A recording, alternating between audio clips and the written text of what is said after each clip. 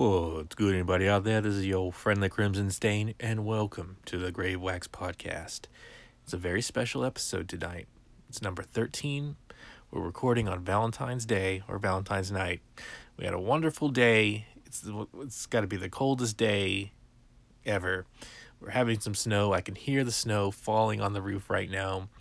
It was just an excellent atmospheric day. And now we're going to talk about something we really love, because this is the 13th episode. We've been doing this almost a year, so it's finally time to do the best horror movie of all time. We're going to be discussing in full detail the 1982 slasher classic, Pieces. Now, why is Pieces the best ever? Well, I mean, you just have to really watch it. And if you disagree with this, there's the door. Tolerance is definitely not a virtue, especially not when we're talking about Pieces. And there's just no dissension allowed. That's fair. I think that's just the fair. So my own experience with Pieces must go back at least 23 years or so. This is back in the VHS era. In fact, it was the time when grocery stores would rent videos. And in fact, there were more grocery stores renting videos that I remember than there were Blockbusters around. It was a wonderful, crazy time. And this one store, it was Albertsons, and they just had the most awesome selection of more underground stuff. And one of the first movies I picked from them was Pieces. And it just so happened that ended up being like the best, craziest film that's never been surpassed ever. There's a lot of crazy movies I love, but that one's always going to be the best. It's the first and my favorite. And we'll discuss why in excruciating detail. It's going to be a blast. When I first got my DVD player, and back in the day, Best Buy had awesome video selection. And when DVDs were just coming out, and they had they had a huge horror section for one thing, but they also had like cheap under $5 DVD section as well for a time. And one of the ones that was there was Pieces. It was just one of those cheapo, Diamond was the distributor or whatever. They all had that same blue case with the red letters. But that was one of the ones I picked up. One of my first DVDs, probably the first handful of them. And I had it forever. And it was just an awesome thing to have. And I remember when I got my first apartment, like a year or two later, I'd play it for people, and the first reactions were not great. I'm not gonna lie, there was not a lot of love for this movie. A lot of people thought, "Man, you really killed the party that time. You played that movie," and I just persevered. I just knew I was right, and sure enough, as things got even crazier and more people would show up, the legend of Pieces grew to the point where people were asking to put on, and we must have had 2 or 3 Pieces parties after that. And it started to be a big hit. And I think it was probably also after Eli Roth had talked about it. I was much cooler than a lot of people knowing about this film before Eli Roth would talk about it he talked about it like in pretty mainstream outlets or whatever, but basically I don't need anyone to tell me that Pieces is the greatest movie, and that's probably why I'm very territorial of it as well. And of course, now in the smartphone age, or whatever you call it, you can find fandoms for everything, and there's a lot of love for Pieces out there. A lot of people really like this film, so it's popular but not too popular, right in the sweet spot. And it's great to know there's a lot of people who also love Pieces. So with that said, you have to ask yourself, what makes Pieces? And I think when you look at the creative talent behind it, first of all, of course, the time frame as well. Like, it was first released in Spain in 1982. Now, of course, there's a big slasher boom around that time. 1981 was like probably the greatest single year for awesome horror movies, and then we had a lot of great ones after that as well. So Pieces is just one of the many. It just happens to stand out far more for me than all the others. But just a great time period for horror movies.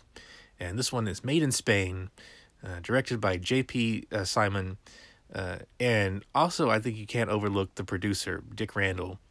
And because if you look at both Simon's movies and Dick Randall's movies that he produced, and he also directed one, uh, you put them, if you examine them, you're like, well, okay, Dick Randall's movies are always like crazy and sleazy and weird, and J.P. Simon's movies, they have even if the material is flimsy, uh, it's still well done, at least as well done as it can be. Obviously on a budget, and I mean, he even made a Killer Slugs movie called Slugs, of course. It's great, but even that movie, as crazy as it is not as crazy to me as Pieces is.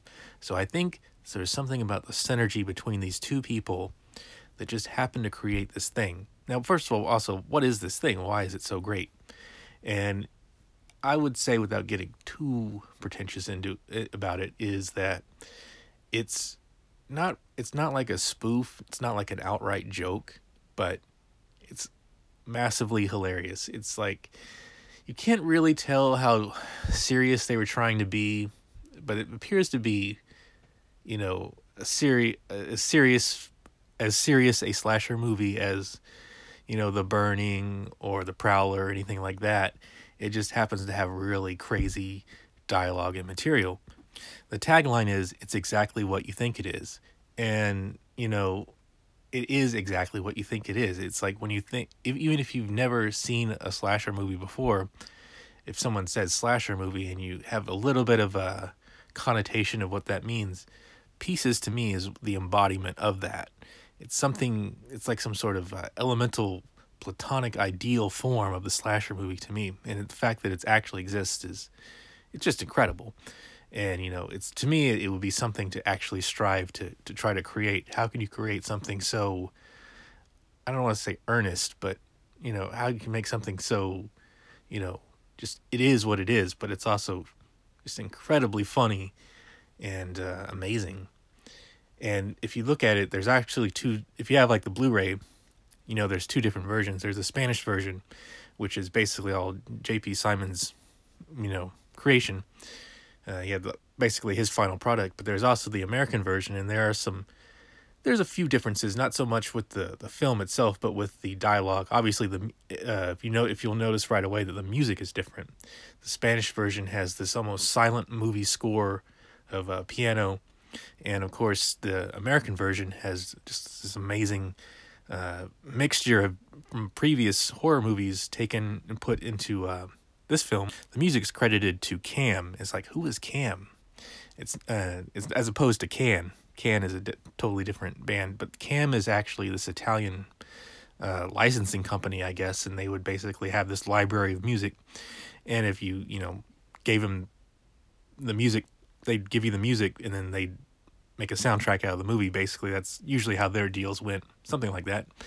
And so this is for the U.S. version or international version, perhaps. They put in this awesome music, which the director really didn't like.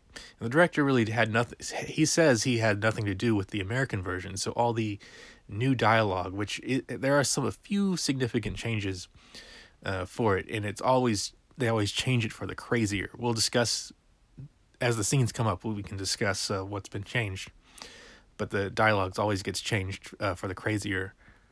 So I'm assuming, without positively knowing, that this Dick Randall, the producer, is the guy who is responsible for the final product of the American version. He worked on the screenplay as well, so I will say his vision is kind of sandwiched into the final product. And who is Dick Randall? He was born Irving Rubin. If you've seen this guy, he's actually often appears in some of his films. He's this weird kind of shady producer. He's exactly what you think he is. Exactly. And if you ever seen this movie, there's one he did, Challenge of the Tiger, which was starred Bruce Lee, who will make a cameo here in Pieces, which we'll talk about. Now that is a crazy film in itself. It's like a international spy, world-ending disease type thing with just lots of craziness and martial arts, kung fu.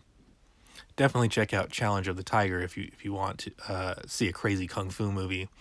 Dick Randall also produced one called Don't Open Till Christmas, which is directed and starring Edmund Purdom, who will be the dean in this movie. So there's a lot of overlap in the Dick Randall universe, I guess you would say, the Dick Randall continuous universe.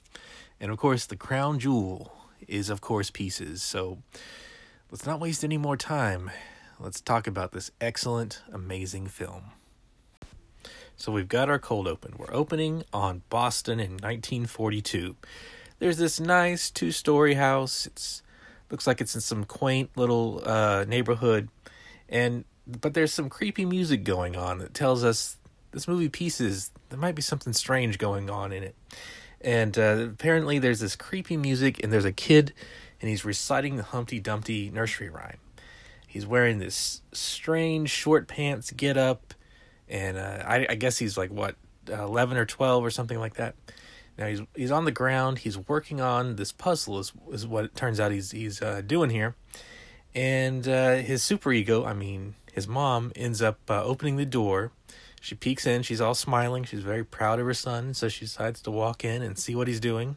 She's wearing this blue floral dress, not looking exactly like someone from the 40s, but there's going to be someone who looks even like they're even less from the 40s coming up. Because when she looks over the kid's shoulder, what does she see? She's very horrified. So she's so horrified the music has this discordant tone hits. Just as she sees that there's this very nude woman that's the subject of the puzzle. She looks like she's from 1978. She does not exactly look like she's from the 40s herself. But nevertheless, whether the mom is mad that he's dealing in pornography or that he's a time traveler collecting these rowdy puzzles, she gets mad, and of course, what does she do? First instinct, just slap the kid across the back of the head. What are you doing? Oh, and a quick note: if you've ever seen the movie Pod People, which I think was the next movie that J.P. Simon made, it uses the same room. Anyway, she smacks the kid, and she's at a 10. She immediately hits the roof. It's kind of like she's Norma Bates from Psycho. She has a real problem with her son going down this road, which, of course, imagine what a tough time she'd have now. It might be for the best that what happened to her happened, but she's yelling at him. She's also got a lot of issues with her husband, his dad, because she's saying, you're going to end up just like your dad doing this. I could tell you a few things about this guy.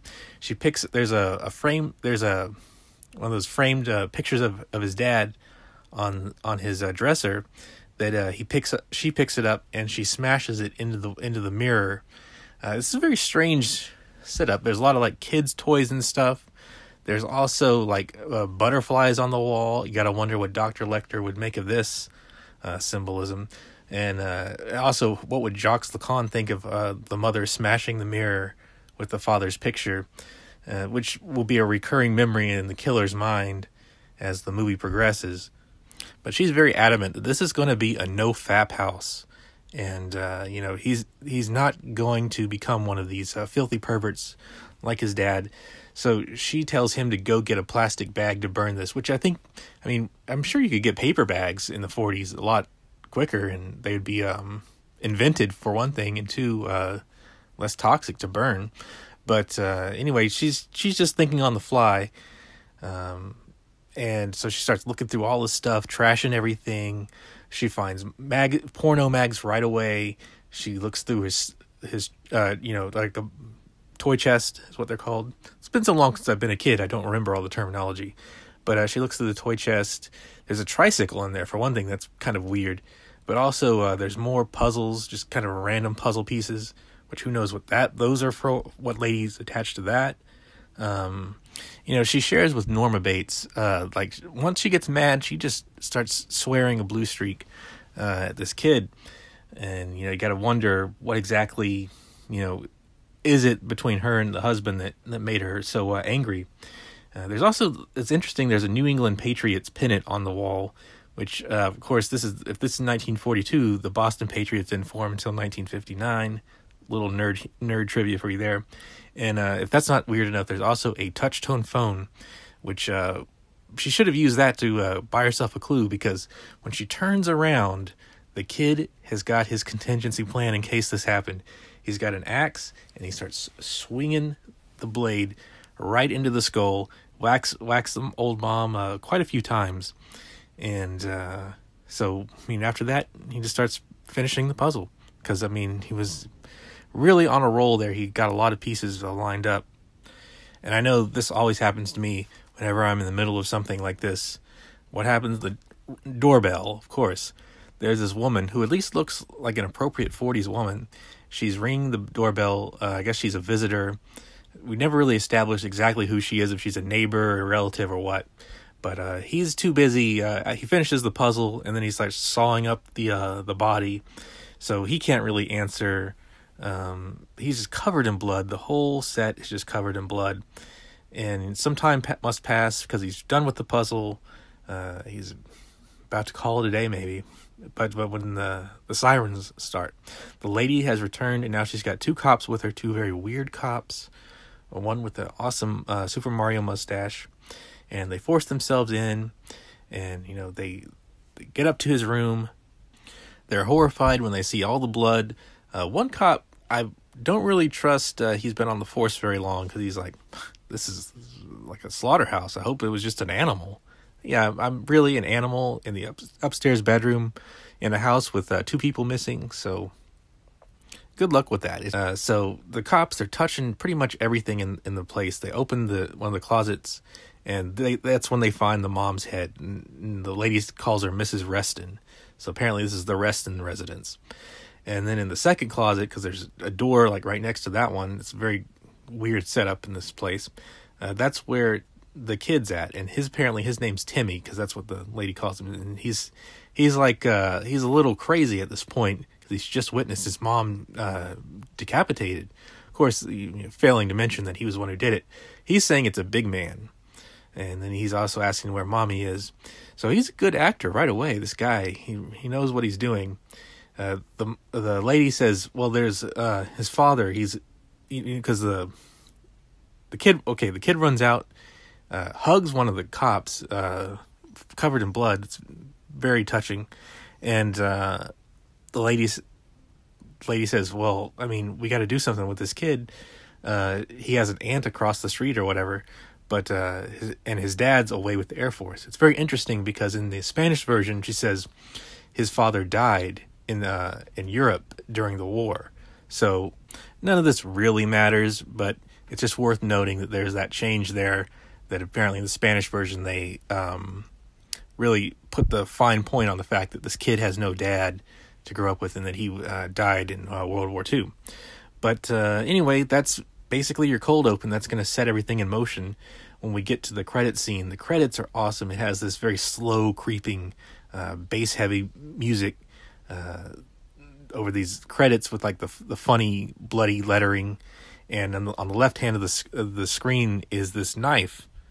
It looks like a very cheap, very Bobo version of like maybe the Halloween jack-o'-lantern over there. It's a little bit of a link. So after this awesome credit sequence, we're going to return to reality. This is 40 years later, back to 1982. Now, this is, if you think about it, that's really going to cut down on the suspects. There's only one that would really fit the time frame, but never mind. The killer's going to basically awaken. We get this, again, some awesome droning music. The killer, he dresses up in black. He's basically basing his look on the shadow. And he basically pulls out of his drawer. It's not the exact same drawer that he had when he was a kid, but it's very similar. And he pulls out this box. And in the box, it's the original dress, the blue flowered print dress of the mom, still with the blood on it, her bloody shoes. And he starts taking them out, and he's remembering what happened. And at the bottom of this box, you'll see that there's a picture of the mom, still not looking like she's from the 40s, and there's a big red X over her face. So you got to wonder exactly what's going on in this crazy person's mind at this time. What's he going to do? What's he going to do with all these flashbacks he's having? Well, we're going to put that on hold because we're going to cut to the skater girl. This might be the original skater girl She's not very good at it, but we're on some sort of college campus of some time. And this is Boston. I mean, I guess we got to assume, because everyone's so smart in this movie, that this is Harvard. This is a tale of Harvard. As this girl is skating across the campus, and she, like I say, she's kind of a beginner, but she's not giving up. She's the only person doing this, by the way. Everybody else is just walking around. And this is a very bad time for her to be doing this, to be learning her skateboarding, because at this time the Mazzello and O'Donnell Glass Company, the venerable Mazzello and O'Donnell Glass Company of Boston van pulls up, and these guys are unloading this giant sheet of glass, this glass mirror, pretty much Bugs Bunny style, like you would see in any Merry Melodies cartoon. They're going to be trying to get this thing across the street, and of course here comes this stupid broad. She sees these guys about a block away, and she cannot stop, fall off or jump off or change direction to save her life, literally, because she goes crashing right through the mirror. And they throw in, for good measure, a little flashback with the mom breaking the mirror from the cold open as well. So apparently, what happened here? Because is this a dream? This has absolutely no consequence. We'll figure this out very soon. But anyway, whatever it is, it must totally trigger the killer once more, because he takes out another box. This one has the puzzle. Now he's got the puzzle. He's really holds on to stuff. So he starts pouring out the pieces, and then he starts working it, and he constructs just the head. Just put the head in. So again, you have to ask, what happened? Why did this scene happen? I think this might have been an insert. They might have made the movie and then decided, we need a little bit more time, one more scene to fill out the runtime. Because in the next scene, which would probably be the first scene, you've got the skater girl, apparently totally unharmed. Now she's just lounging out on the lawn. It's a beautiful day. She's just laying on her stomach, studying probably Shakespeare or something, or astrophysics or whatever. And just at that moment, from behind her, where there's a big hedge, a chainsaw starts up, and she's just like, "Oh, great!" And she says to the guy, who's you see the guy for like a split second, and his face is totally covered up with like goggles and a mask and everything. And she says, "Are you going to be long? If so, I'll move somewhere else." And he's like, "Just a minute, ma'am." And she's like, "Okay," like a real smarty. And that she doesn't even really have time to regret her decision, because immediately the chainsaw is on her neck, severs her head right there. Head goes flying. Her body is convulsing on the ground, pouring out blood. It's a great effect. A little goofy, but also extremely bloody and awesome. And it really sets the tone for the whole movie, and why the movie's so good. Now we've really got a movie going, because who shows up to investigate the crime? But it's Lieutenant Bracken and Sergeant Holden. We're going to meet them in the dean's office, in the secretary's antechamber. They're talking to the secretary, and you figure the dean would be running out to meet them and walking them around and meeting them at the crime scene and everything. No, he's chilling in his own office and just making them wait like real assholes. And Bracken not really establishing his dominance. He's just like, "Oh, that's okay, man. We'll wait. We're used to waiting. It's okay." Like, this is really gonna set the tone for his shitty investigation that's about to happen. I've got a few criticisms for this guy. But anyway, apparently the dean, he finally appears when he feels like it, and ushers them in. They're going to discuss this murder that just happened on his campus, which he's going to register as just an annoyance. It's an annoyance. The whole thing's just going to be an annoyance to the dean. Meanwhile, even stranger, we're going to go into the hallways of one of the halls, where the learning happens. I never went to college. Anyway, there's these 5 kids. They're smoking a joint in the hallway. Apparently, this is what happens in college. And the kid starts off, he's like, "Did you hear?" And I'm expecting, "Did you hear there was a murder?" No. It's, "Did you hear there's a waterbed in the training room?" Like, okay, I don't really know what a waterbed its purpose is, but I guess it's grant money. You got to spend it or you'll lose it. So they got a waterbed, and that's the only thing these kids are worried about. And this beautiful woman who's very free with herself, she takes the joint, and as she's smoking, she's saying, the greatest thing in the world is smoking pot and fucking at the waterbed at the same time. I wish I could get quotes right, but I never do. Anyway, that's basically what she said. And if you're ever into obscure industrial bands, there's a band called Dead World, and they sampled that track. And in high school I would listen to it, and I never knew where that came from. And then when I saw this movie and heard it, it was like, wow, another piece of the puzzle falls into place. So, this is a movie that has all kinds of reverberations throughout all forms of art, including podcasting now. But the waterbed talk, it dies down once they finally see a new target, which is Professor Brown. You gotta see this guy, Professor Brown. It's the great Jack Taylor from a lot of Euro horror, a lot of Jess Franco movies and stuff. You'll see this guy.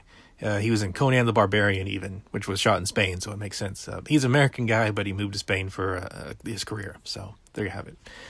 He's a great guy. He looks a bit like Ron Burgundy here. I mean, if you put him side by side with Ron Burgundy, it might not look so great, but he definitely gives you the Ron Burgundy feel, and he's definitely feels like a weird dude. And these kids, they notice it, and they kind of make fun of him a little bit, which is, of course, sad.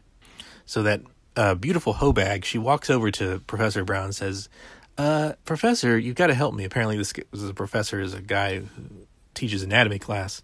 And she's like, where are the pectoral muscles? My friends say mine are funny. And, of course, he says, I assure you, you have nothing to worry about.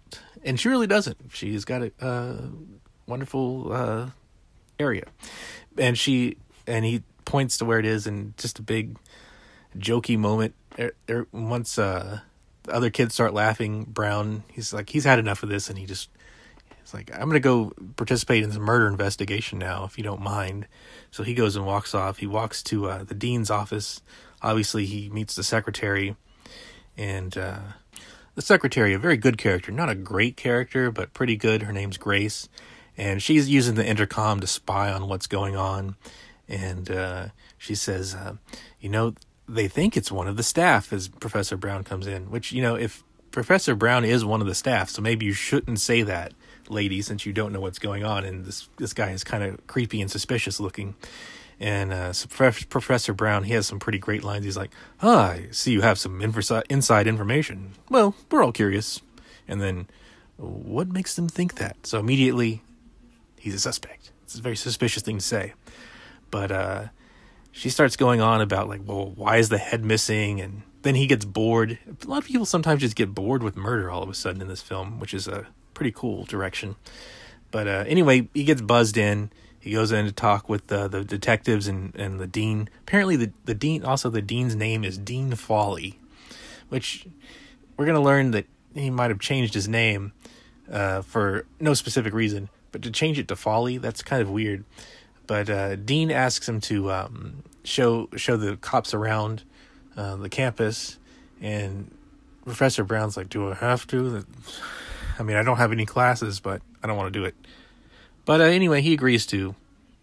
So the dean asks, could we keep this quiet by any chance? I don't really want this news getting out. It could really damage the school. It's kind of like his we can't close the beaches moment from Jaws.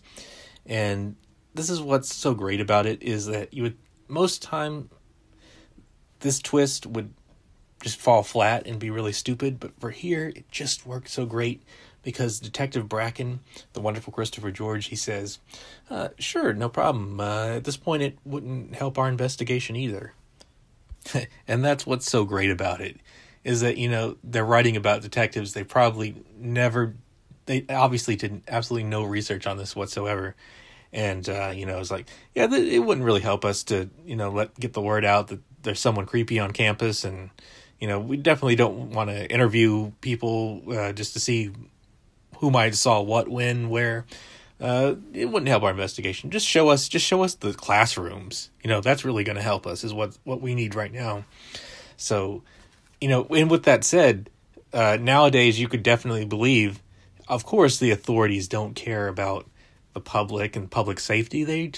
It's cover your own ass, help out whoever can pay you off or whatever. So in a weird way, as incompetent as it seems, it's a perfect demonstration of what really happens in the real world, kind of symbolically. So that's pretty great. So the two detectives are going to go off with Professor Brown, the kind of suspicious, taciturn Professor Brown.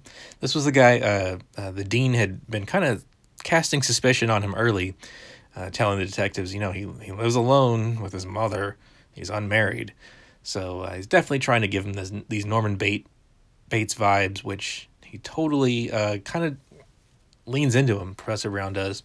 So he leads him right around into his classroom, which is like this anatomy, anthropology type classroom. There's skeletons and anatomical charts, and there's skulls everywhere. And of course, whenever you're guiding two homicide detectives around investigating unsolved murder, the first thing you want to do is show them your collection of skulls, which Professor Brown promptly does. He says, here's one. This is of a 16-year-old girl. Look, probably just like the victims. And so Lieutenant Bracken's like, who gave that to you? And he's like, oh, a student, which is kind of a weird thing to begin with. But so Bracken wants to know who the student is. He's like, oh, I'll have to look it up. He was back in the 60s when he was my student. So he's like, okay, but Bracken's gonna take down every piece of evidence he can, no matter how minute it might be. He's gonna overlook some pretty big things in the course of the investigation. We'll soon learn, but for now, he's just gonna follow up on every little lead, which surprises Brown. He's like, well, you think it could be that guy? And this is when Sergeant Holden speaks up. Sergeant Holden, played by the great Frank Brana. He's kind of got the stoic Leslie Nielsen vibe to him. And he says one of his first great lines, which is, who knows? At this point, we're just buying clothes without labels and trying them on for size. I can never really get his cadence down, so you really have to hear him say it. But it's a pretty great line. And, Bracken, he's about to take the rest of the tour when he says, you know what, I'm just going to check out the coroner's report. There might be some big revelations there, that can be learned from like maybe what she died from. She's missing a head. Who knows? So after that, we're going to learn that there's not necessarily a janitor, more like a groundskeeper. And this guy is amazing. His name's Willard, and he wears like this light blue denim getup. He's about 6'5" or so. He's crazy. I mean, the actor played Bluto in the Popeye movie, so I mean, this gives you a sense of what this guy looks like. And he's basically sawing some branches kind of randomly, and he's got the yellow chainsaw. So you got to wonder, I mean, did he get the chainsaw back, or is there just like a big closet full of these yellow chainsaws? We don't know. But if there is, they should definitely keep it under lock and key. And after he cuts those two branches, I mean, he's like, wow, what would I do without this chainsaw? He's just like lovingly caressing it, looking at it. The only time he doesn't look without a pure hatred and contempt at something is when he's looking at this chainsaw. And by the way, this guy, his name is Paul Smith. You'll recognize him from many things. He was in Midnight Express. He was also one of the Harkonnens in Dune. And I didn't recognize him at first when I was watching Dune, but then he gave someone the stink eye, and it's like, oh shit, it's Willard. Sure enough, it was. So that's how you can notice him, by his just very powerful stink eye he can give people. But basically, he's just another red herring, or is he? He's basically this creepy suspect himself. In fact, there's two people. This is a creepy campus altogether. There's these two young people doing it under a tree. You can tell that they're doing more than just kissing there, expressing love. And Willard, I mean, he's kind of into it. It seems like he's. But is he into it because he wants to see it, or because he wants to punish something? We don't really know. He's just a creepy guy. But Dean Foley, he meets him out there. It's one of the few times you see the Dean outside when he's talking to Willard here. and he's going to ask him, well, when's your job going to be done? Which, if you ask me, a groundskeeper, it's not really just a one-time project kind of job. It seems like something a continuous thing, which is probably what Willard wants. And he may have nowhere to go because he's like, the deal I made with your secretary was I'll do everything and you don't have to pay me by the hour. Just pay me one lump sum or whatever. And the dean, he wants to get across to Willard that, I really would like for you to move on if possible. But of course he dresses it up and saying, well, it's better for you. You can take another job, get paid more money if you do the job quickly and move on. And Willard takes this hint and says, okay, sure enough, I'll do as fast as I can. And then the dean walks away and he gives him a stink eye, and he's just going to hang around as long as he can. It's like you just say, sure thing, boss, and then go right back to what you were doing. That's the way to get things done. Now we're going to go back to the puzzle. Apparently, the plot's about to thicken because now that the head's been procured, the guy starts putting together the torso. Now we're going to get the piece of the torso. And so we're going to go through the library. This is where we're going to start. We've definitely got killer's POV. This is handheld camera, and the killer's obviously watching all the people studying and looking for books. It's a very nice library, by the way. And this is where we're going to meet Kendall. Kendall, our main character, our hot, sexy stud Kendall, the ladies' man, the man about campus. And you look at this guy, he looks a little bit like Cousin Larry from Perfect Strangers, but we're not ableists, we're not lookists. We're told Kendall is a charismatic sex machine. We're just going to run with it. And nevertheless, it's still a little bit off-putting when this totally hot blonde sitting across the table from him throws him a note. She's wearing this very awesome red sweater that says USA on it. It's very convincing that we are in the USA. And he reads the note, and it says she wants to do it in the underwater to meet her at the pool. And so Kendall's like, all right. He gives her a little signal. I think he's signaling her 1 hour or something like that. And he goes back to his studying because, maybe that might be the secret to things, is just not caring too much. Don't be too eager. That might be a good strategy for people. So he just takes the note and crumples it up and throws it behind him. It's supposed to go in the waste can, but it bounces out. And that's when we realize that the killer POV moves a little bit, and the killer takes his gloved hand, meaning he's in the library full of people in full killer uniform, and picks up this note. So now he knows what's going on. I mean, it would be impossible to follow this girl if he wants to kill her and figure out, where she's going to go. But he's got to have this note to confirm that where she'll be. So she walks away. She has these glittery jeans on, by the way, as well. So she's just a vision. She's a vision of loveliness. We follow this future torso girl, into the hallway where she meets up with some of her friends. And again, the girls just can't stop talking about Brown. I know Professor Brown is a very interesting character, but ladies, please, let's show some restraint. But they're talking about him first they're calling him gay, and then they're saying, yeah, I'd like to make it with him. So it's just like, these flighty college girls. I mean, who knows what they'll be up to next. But basically, that scene really has not a whole lot to do with the plot, and everyone just kind of goes on their way. And so cue the sleazy saxophone music, and we're in this pool. This is definitely not some sort of public pool. This is an indoor pool with these windows. This is definitely a private residence of some rich person's. Kind of oh wait, yeah, this whole college is just pretty much there's few exterior shots of some sort of professional building, and the rest of this is just some big mansion, which actually works really great. I think it's a great aesthetic that this film has. So she goes in, the sleazy sax music's playing. She's going to strip down. She's got these white boots on, like the victim in Bloody Moon, which was I think a year earlier. Jess Franco movie, pretty good. And she takes off her top, and she ties this red ribbon around her hair. I think it's to keep the hair out of her face while she's swimming, but Basically, it's just another poor choice this girl makes because as soon as she jumps in the pool, the thing falls around her neck.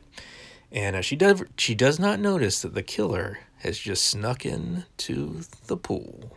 He kind of sidles along the wall. He's got to get his implement of destruction, which in this case is going to be one of those pool skimmer things. And, a lot of people are going to make fun of this scene. I've listened to a few other podcasts where they make fun of this scene. And true enough, it does seem like she could get away from this attack a little bit easier than what actually happens. But apparently, from the director's explanation was that this was being filmed in December. It was very cold, so they couldn't get all the shots they needed. I mean, who's to say? But basically, that's his excuse. Because she's swimming in the pool. They actually do get a lot of coverage of her just swimming in a pool, so apparently they had some amount of time. But the guy in his killer uniform, he's got this net, this butterfly net pool skimmer thing, and he just hooks it on her head, which of course she could pretty much get out of instantly. But instead, maybe she thinks that this is Kendall and this is some sort of kink thing they're doing. Once love and commitment goes out of the picture, you just got to get freakier and freakier. I'm just telling you right now, don't go down that road. But your grave wax tip of the day. But anyway, whether she's participating in her demise or not, we can't fully know. But he yanks her out of the pool, and then he goes for his chainsaw, which I guess he brought it in with him. She's acting like she's disoriented and out of breath. I mean, I think you could still just roll over back into the pool and get away, but she doesn't do that. She just kind of arches her back like she's on that on the Cars Candio album, and because of that, the saw gets her. She gets sawed right up. So no more torso for you. Your torso belongs to someone else now. What do you think about that? Now this next scene, this is damn sure one of the craziest parts of the movie, because it's weird. Let's talk about it. See if we can figure this goddamn thing out. Because next, what we have this new character named Myron Schwartz. Now he walks into the library, and he sees one of the girl's friends. This is kind of this poofy-haired girl with a kind of a bad disposition. Her name's Francine. And so Myron walks over and asks Francine where Kendall is. And she just kind of like points him out. Kendall's just over in the corner there. And so he's like, thanks. By the way, are you doing anything later? And she just gives him this go to hell glare. And this is now we realize Myron's got great lines because he says, so I'm slayed by your withering look. Who gives a shit? Which, of course, is a great attitude. And so he finds Kendall like 5 feet away, and he gives Kendall this note, and he says, Grace, remember Grace, the dean's secretary, asked me to give this to you. I've been looking for you for 30 minutes. Where you been? And, it's like, well, hasn't he been in this library this whole time, just making this girl wait for him? But anyway, he reads the letter. We don't get to know what the letter says, but he just gives him a puzzled look. And Myron's like, well, tell me what's going on. Am I the bearer of bad news? And Kendall says, nah, it's okay. And Myron's like, great, I'm too young to die. Another great Myron line there. And he walks off. And we have no idea what's going on, basically. We get a quick catch up with the killer. He's dragging a bag with the torso in it into his home. It's got a very nice, stately appointed home. And it apparently also has a walk-in freezer. So that's where he's already got the head in there, and he's bringing in the torso. So we also learn he has very heavy breathing. Like he starts breathing heavy. I guess it's supposed to be like a sexual perversion thing. It just sounds like he needs medical attention. But that's just one little interstitial they put in. Because next we got to find the next body, or at least the parts of it. But Willard, he walks into the pool. And he notices Kendall's like freaked out. He's like pressed against the wall. He sees Willard, and then he runs out. So we're halfway into the scene already. And then Willard walks over by the windows. It's very important to this location here. He finds this bloody chainsaw on the windowsill, and he's not sure he's not exactly sure what this object is. So he has to touch it. And of course, he's touching it, getting his fingerprints all in the blood. He gets blood on his hand. It takes him a second. He's got to look at his hand, see what is this red liquid on it, and then he gets this oh shit look on his face. It's pretty great. It's great with the facial expressions. So he's gonna rush out of there. I guess I'm sure he would have just walked away, washed his hands, never spoke of this, never mentioned it again. But instead, we've got the cops rushing in with Kendall. They're going to fight this guy. Of course, this Willard is like 6'5" or whatever he is. And he starts throwing people left and right. What's Kendall going to do? He's got like a 2x4, which he breaks over his back. And he's throwing cops in the pool. And Sergeant Holden is there. And basically, Holden's got to pull his gun on him. Like, fun's fun, but you got to stop now, or I'm going to blow your head off, is basically what Holden's saying to him. So they've got a suspect in custody. We never get to see the interrogation of Willard, which would have been awesome, but that's just something the movie leaves to our imagination. So instead, we're just going to cut to we're going to keep with the crime scene, but now it's established as a crime scene with the cops on the perimeter guarding, and the medical guys coming in. Everything's wrapped in plastic. Now the chainsaw is over by the pool next to the body with plastic underneath it and everything. Every body part is individually wrapped in plastic. The guys come in with the stretcher. They put one arm gingerly onto the stretcher and then just leave the rest lying around, actually. There's also a photographer taking pictures, and that is the director himself, J.P. Simon, he was also an avid camera collector, as well as being, of course, a movie director. So it might even be a camera from his own collection. We don't know. But Bracken's overseeing this from like the other side of the pool. He's waiting for Professor Brown. Now, again, this is just great police work here, because he says to, Brown says, "What a job you people have. The public doesn't know how awful this is." It's like, well, the public would know if people would tell, like, there's a killer on the loose, but we're still going with this needs to be kept silent. So Lieutenant Bracken, he's like, first of all, he says, "Hank, bring it over here."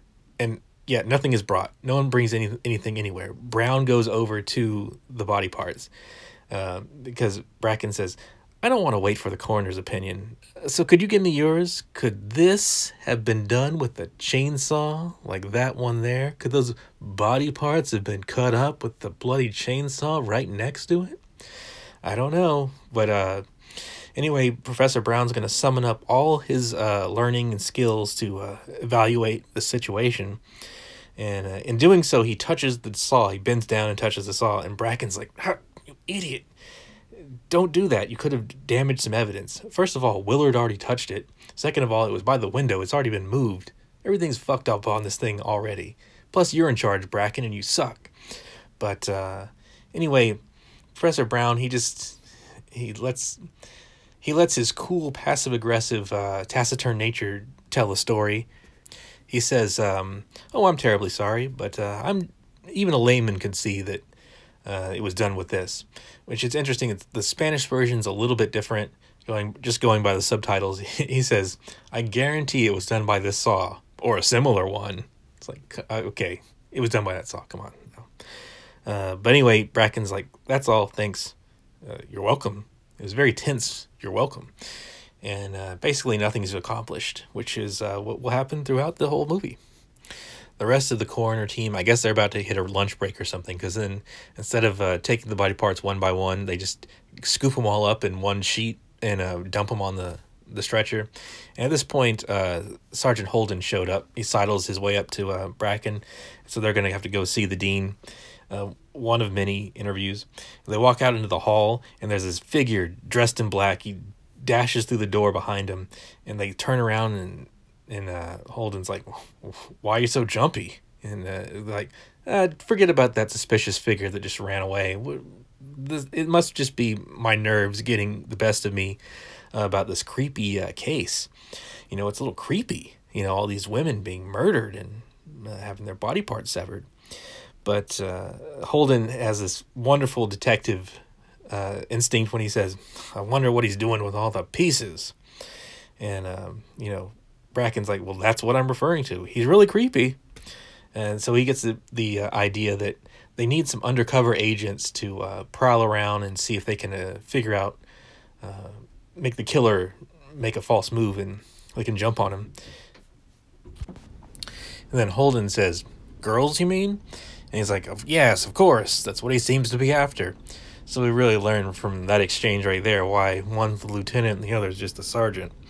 But they get this old grizzled Irish cop to come round up Kendall and Myron.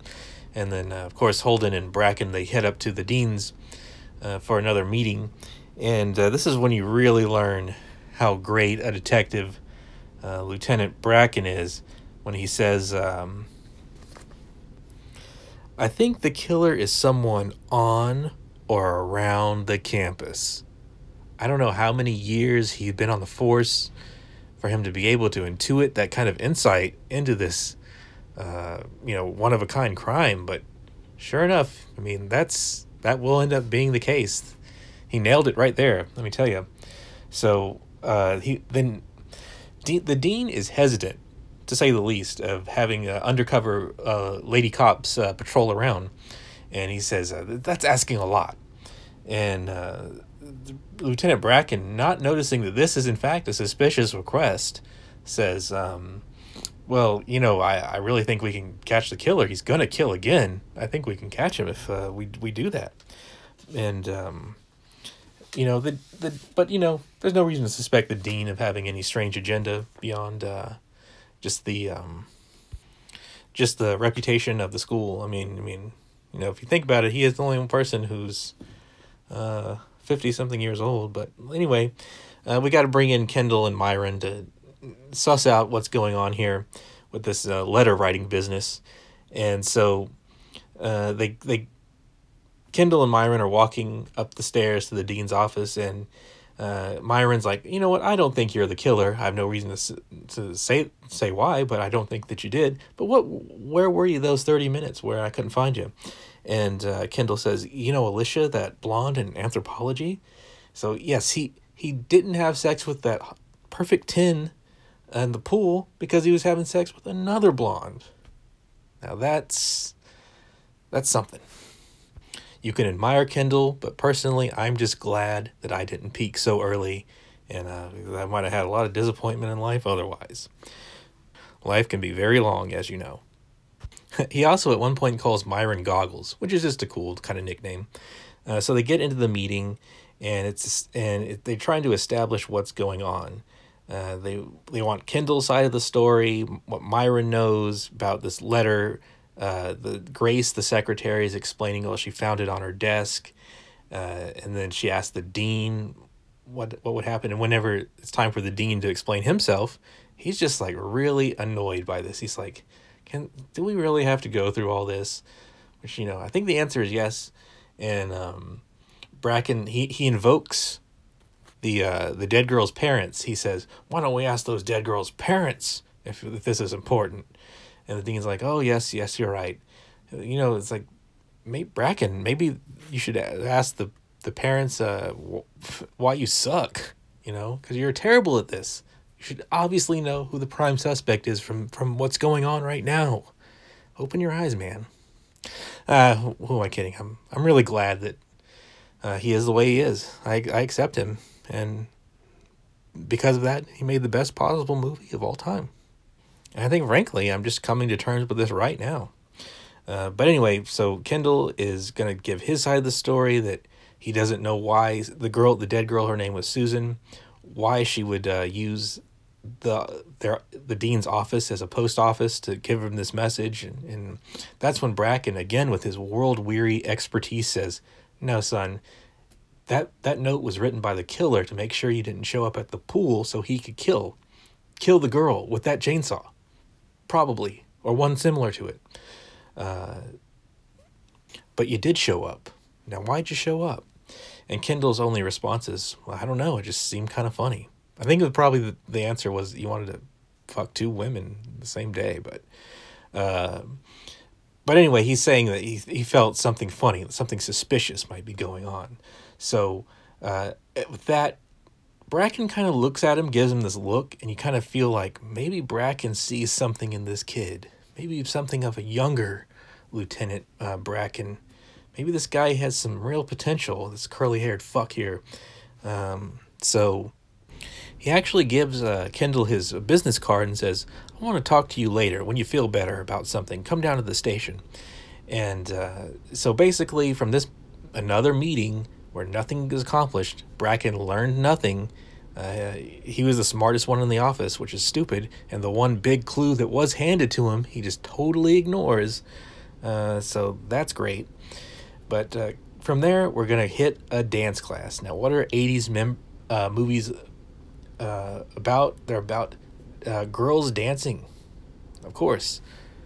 This hot blonde is leading a class of these lithe, stretchy 20-something-year-old co-eds and leotards dancing to this very awesome, generic Funky Town song.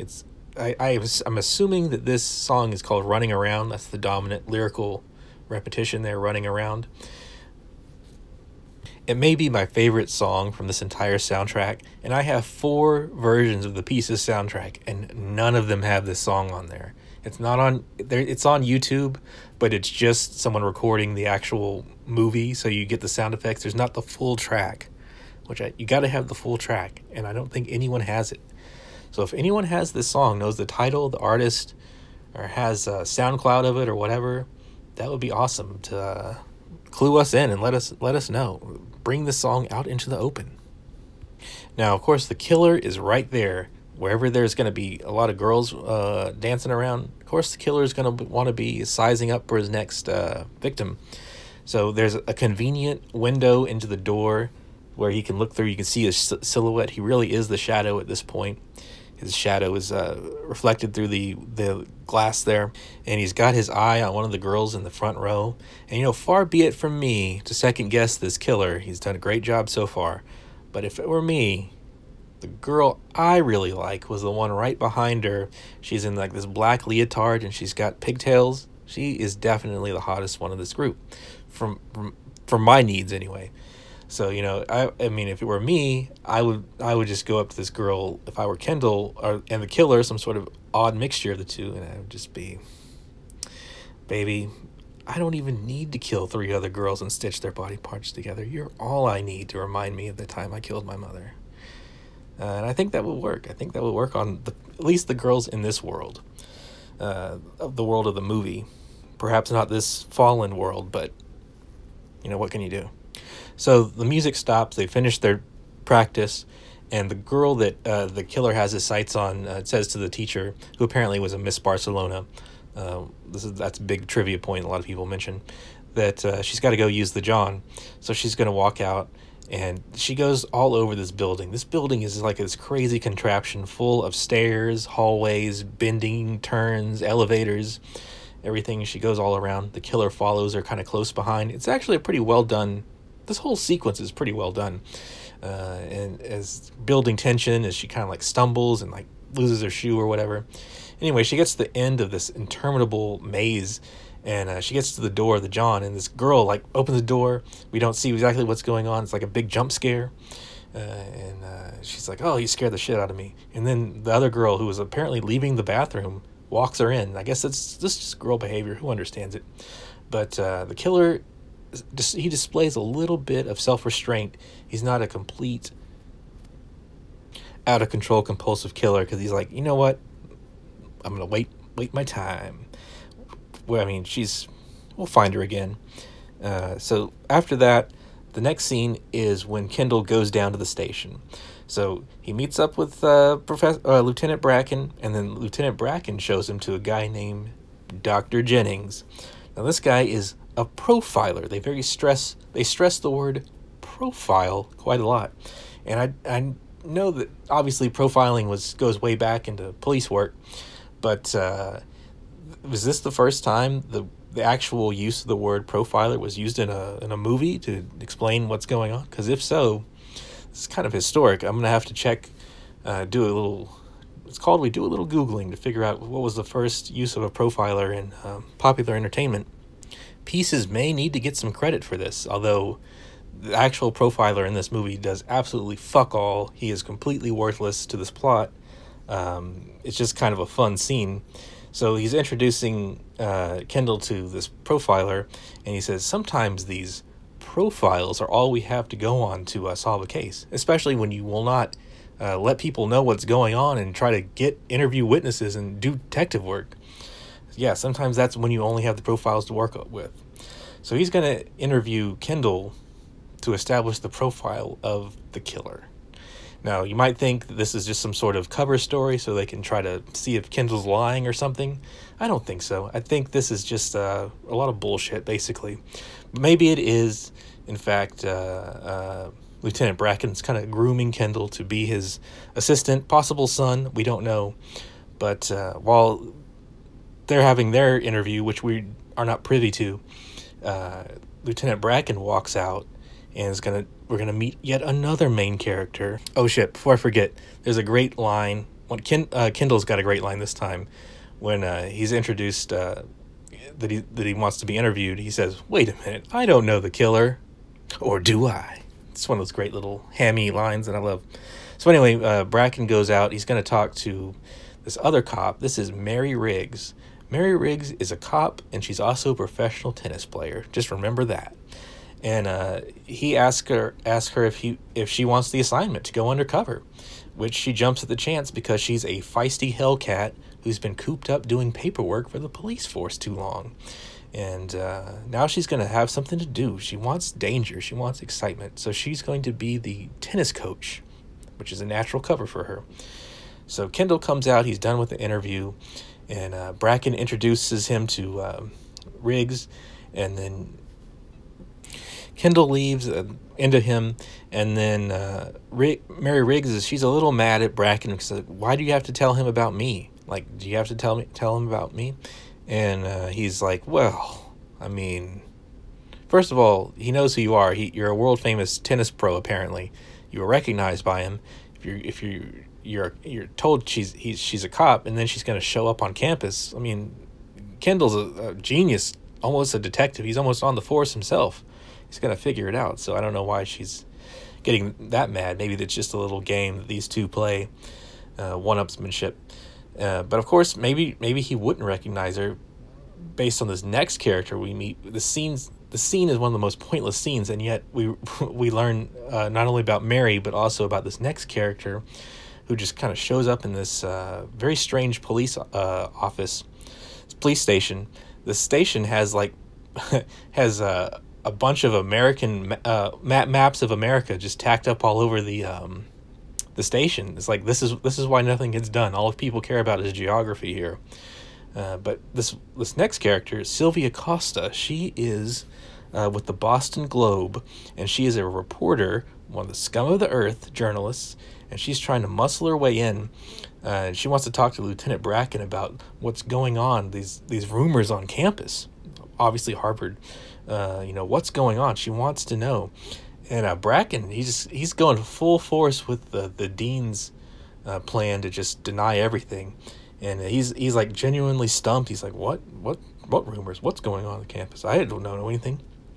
And she's like, the daily murders that are happening, maybe. And he's like, the student body's imagination knows no bounds. They come up with this rumor every 6 months. And he says, why don't you go talk to my partner, Mary Riggs, over there? That's going to end up... It's not going to be important to the story, but it's important to me what's going to happen. Because just know that Sylvia Costa, first of all, she's got a cool leather jacket. And two, she sees Mary Riggs at that office. The next scene is the tennis match. So apparently Mary Riggs has been installed as the fake tennis coach. And she's already having this exhibition with this student, this lady. She's got very dark, wavy hair. They're playing tennis pretty basically. I don't know. Mary Riggs must be such a great and humble tennis pro that she's really holding back her moves. She's just kind of lobbing the thing back and forth. There's a big turnout. There's a bunch of people watching. One of them's the dean. Again, the dean showing himself outside. And there's a lot of characters over there. There's one guy next to him looks like Freud. The other one looks like Einstein. It's a weird cast we've got here watching this display. But basically Mary's gonna lob the thing back and forth they go. It's kind of like the softball game in Sleepaway Camp. It's just like this sport that takes a lot of time for this scene. There's one shot where between Freud and Einstein, the dean is gone. So you wonder, like, was that something? But then they show him again and he's back. So I think it's just a continuity error. But Mary kicks that girl's ass and then walks and talks with the dean. So he invites her to tea in the faculty lounge, and he also learns from her that it's just her. There's no one else is going to be undercover. They're just too short a staff. There seems like there's a lot of people at that station, but apparently there's not enough to go around to investigate the daily murders at Harvard here. And just as the dean's about to turn up the creep factor, I have a feeling, with Miss Riggs here, who shows up but Sylvia Costa, from the reporter from the last scene. So she comes up and she wants to talk to the dean. She's not getting any answers from the cops. She's going to talk to the Dean Foley here and ask about the murders that are happening. And the dean again pleads ignorance, and not once does Costa recognize Mary Riggs. It would be so easy for her to throw the lies into the dean's face and say, well, what about her? She's a cop. She's an undercover cop. I just saw her at the police station yesterday. But she doesn't do that. She's just an idiot. She's an idiot like every other idiot in this idiot movie, which is wonderful. Okay, so I'm looking at the time here. Apparently, this is going to go on for a very long time. We're not even quite halfway there with the whole thing. The upload speeds are not great as it is, so I'm going to upload this in installments. I'll try to keep recording consistently, and we'll have the whole piece of this podcast episode together, but we will put them in pieces. Wow, that's a great. I didn't realize how smart I was doing this, but yeah, we'll just have to do them in different parts. We'll bring you part 2 very soon. I'm really enjoying talking about this movie, but I've got 23 years of things to say about this movie. So it's taking me a little while. I hope you're enjoying it. If you're not, who cares? I am. So I hope you'll still be around for part 2 of Pieces.